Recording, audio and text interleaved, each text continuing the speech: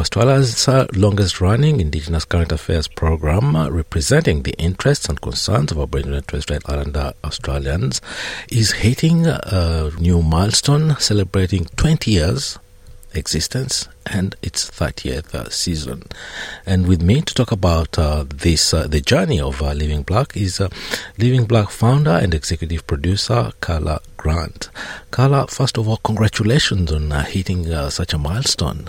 Thank you so much, Bertrand. Yeah, it's an incredible milestone, 20 years as the longest-running Indigenous Current Affairs program on Australian television. So I'm incredibly proud of all the work that we've done thus far, and looking forward to more another 20 years. Hopefully, I don't know if I'll be around for another 20 years in this on the show, but I will be, for as long as we're doing what we're doing, and the program is going from strength to strength, which, as I said, I'm really proud of the work that we do, and we'll keep going. Yeah, now the show is part of everyone's menu, or at least those who consume TV shows regularly and who are interested to know a little bit better and more on current affairs from an Indigenous perspective. But little would people know about how this show came about, the context in which you brought it to being, and the challenges that you faced. Yeah, well, I created the program 20 years ago in 2003, and that was after, SBS management. We just finished doing the ICAM program, the Indigenous Cultural Affairs magazine show. That sort of came to an end in 2001, and management asked me to come up with something, another program, and so I spent a bit of time sort of doing some research and development, and then came up with the concept for Living Black. And at that time, we were trying to be everything to everyone, I think, because at that time there weren't many other Indigenous current affairs programs on telly. There was Message Stick at the time, but they were a different program to us. They were doing more sort of documentary style, programs. So Living Black was more of news. We had like a news wrap. We had our feature story, our interview. We'd also do something, stories on the arts, sport, culture. So it was, we were trying to do everything at that time. But of course the program has evolved over the years, and, we've changed our format to the point now where we are doing, half-hour documentary style investigations, and also half-hour one-on-one conversations, which I really love doing. So, we've been covering a lot of, as I said, the investigations are really important because we're unearthing a lot of stories that, stories that aren't being covered anywhere else, and very important issues that Indigenous Australians face, like, child removals and deaths in custody and all of those sorts of things. So we're really shining a spotlight on those issues and giving a voice, more importantly, to those who are voiceless. Yeah, I know you've done some really groundbreaking investigative pieces and produced some very, very powerful conversations. I can think of conversations last year, in the last 2 seasons actually, where you sit down with politicians or opinion leaders or just people who shape the narrative, and they can sit down with you and hold conversations with no holds barred. How do you attract them, and how do you get them to open up so easily? It's I guess over the years we've built up a lot of trust and respect, in the industry and amongst, community and also the non-Indigenous community as well. So I've been very lucky that I've been able to sit down with so many amazing, very fascinating people, like past Prime Ministers Kevin Rudd and Malcolm Turnbull. I've also sat down with the Dalai Lama on 2 occasions, and also, many of our great icons, First Nations icons and icons of our nation, Kathy Freeman and Adam Goods and so many different people, also Indigenous leaders like Noel Pearson and Linda Burney and there's just too many to name, Bertrand. But I can think of... It's wonderful, to have been able to sit down with, people, a whole range of people, from sports people right through to, politicians.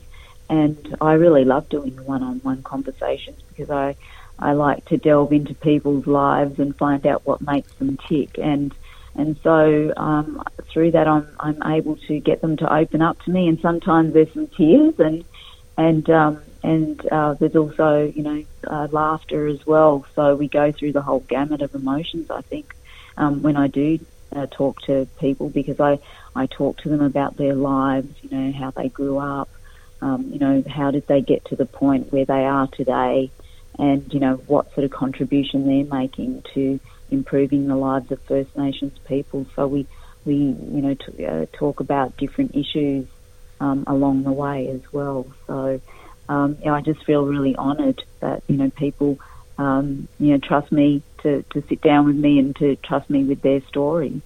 So there'll be many more fascinating conversations coming up in this new series as well. I can think especially of the last conversations before the last federal elections, where you sat down with all the sitting Indigenous MPs and they really opened up, and one that struck everyone's mind was out of the blue was Jackie Lambie, and then Ken Wyatt as well. But very, very powerful conversations, still available on SBS On Demand, I believe. Yes, that's right. So, if anyone missed those episodes and would like to, go back and have a look at them, they're all up on SBS On Demand. Jackie Lambie was very fascinating to speak to, and we also have her actually in this first episode to kick off the series as well. And over this 20-year journey, you've yourself gained recognition throughout the media landscape and the show itself, and you've received some accolades. Can you tell us about some of the accolades? Yeah, we've been very, very fortunate to have bagged quite a few awards in the last few years, actually. And one of my sort of goals was to get a Walkley Award, and that's what we did in 2021. We were lucky enough to get the Walkley for Indigenous coverage in 2021 for a body of work that we did, some of our investigations. So that was an incredible, moment to when we were announced as the winners, and it was something that I've always dreamt of for a very long time, and that sort of finally came true. But we also have won a Kennedy Award as well, and we've won a number of First Nations media awards as well for our interviews, and for our Aboriginal Lives Matter episode as well. That documentary won for Best Program. So we've also won an Amnesty International Media Award as well.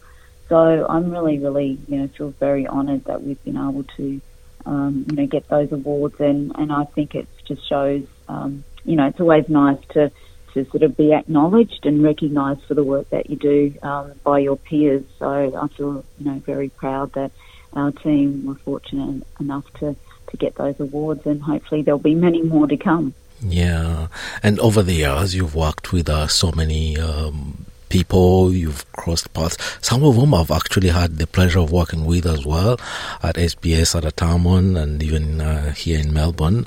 Can you tell us a word or two about some of the people you've shared the journey on Living Black in the last 20 years? Oh, wow, Bertrand, there's so many people who have worked on the program over the last 20 years, and, it's probably too many to name, but a lot of our, journalists who have gone on to do other things have, come through Living Black, like, Nakari Thorpe, who's over at the ABC, Ryan Little also. Who else has there been? Laura Murphy Oates, who's now working for The Guardian. Ella Archibald Binge, who's also over at the ABC.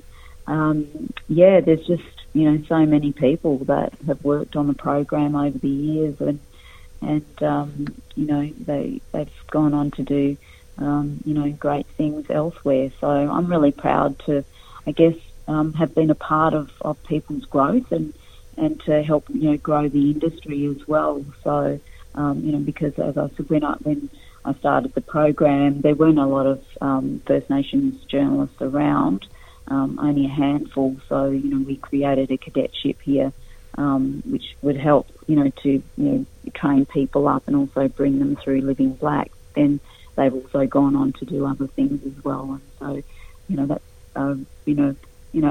can only be a really good thing, because then they're going into other newsrooms and helping to educate about First Nations issues and culture, and take their knowledge elsewhere as well. So it's I'm sure there'll be many more people coming through the team as well, and it's as I said, I'm really grateful and proud to have been a part of the growth of our industry as well. The milestone episode of Living Black, the one that triggered this conversation, is just around the corner. Can you give us a sneak peek of what's in that Living Black episode, and also going forward, what are the projects and the future of the program?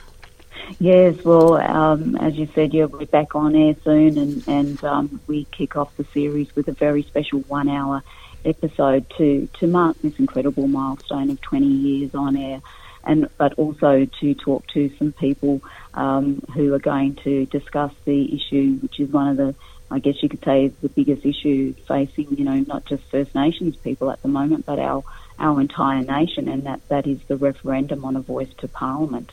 And so we decided that we would have a special discussion with a number of guests in the studio to mark the 20 years, and also to talk about this issue. And in the studio I have with me Senators Lydia Thorpe and Jackie Lambie. We're also joined by the former Minister for Indigenous Australians, Ken Wyatt, Reconciliation Australia CEO Karen Mundine, NRL great Dean Witters, and actor and producer Aaron Farzo, and also Noel Pearson, who is a lawyer and academic and land rights activist. He joined us from Noosa, where he was at the time. So, and we also have a studio audience as well, with past and present members of Living Black and colleagues from NITV and SBS, and also my family were in the audience as well. So it was a really, really special program, and it was so great to have all those incredible people in the on the panel with me to talk about this issue and talk about it from their perspective, and what their stance is on this issue. And so, I think it's really important at the moment, as Australians are, we're all talking about this referendum that's coming up later this year. It's important for us as a channel to be putting forward a number of different, views and perspectives, because, First Nations people, we are a diverse people. We all have different views about issues. We don't all agree on everything. So, as I said, it was important to have different perspectives in the room so everyone could put their point across, and then we leave it up to the audience to, to decide for themselves. But it's all about, having an informed discussion and then, presenting all those perspectives, to the audience. Yeah. And the program, new directions, or just staying on course? Yeah, so for the first episode, we have that 1 hour special forum discussion, but also panel discussion, I should say. But for the rest of the series, we will be having conversations. So I've got some really fascinating ones coming up.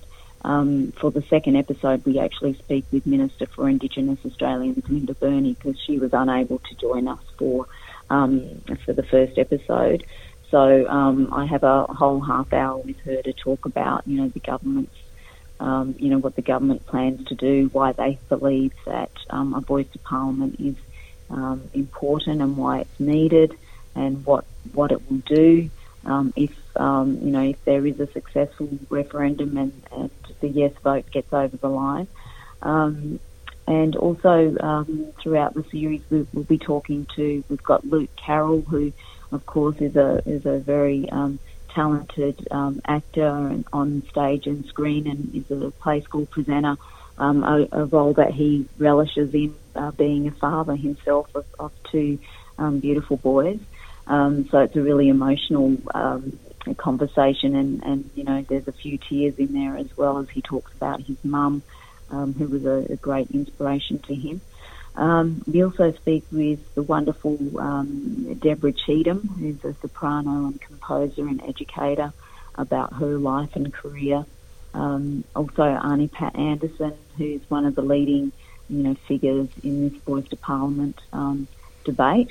And we also speak with Christine Arnoux, and the new artistic director of Bangara, Francis Rings, joins us for a yarn as well. So there's something in there for everyone, Bertrand. Yeah, no, sounds like a very, very exciting new season ahead. Well, Karla Grant, thank you very much for taking the time to talk to us on short notice, and congratulations again on a fantastic show. Thank you so much, Bertrand. Take care. Thanks a lot. Thanks. Bye-bye. Thank you.